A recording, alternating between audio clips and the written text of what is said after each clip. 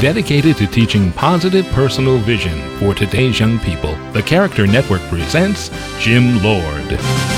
10-year high school reunions are interesting, to say the least. Many of the popular kids who had been the trendsetters in school become the hard luck stories 10 years after graduation.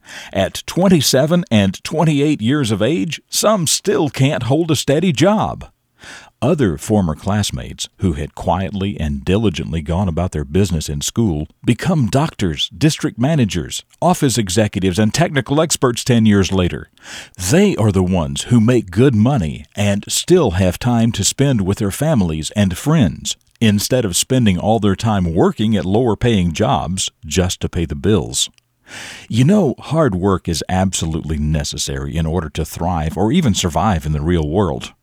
And members of any former high school class who went on to enjoy success did it by building a solid foundation, by taking the opportunities for education seriously, and by working hard. It just takes a little vision and a little planning. For the Character Network, I'm Jim Lord with a reflection of your future.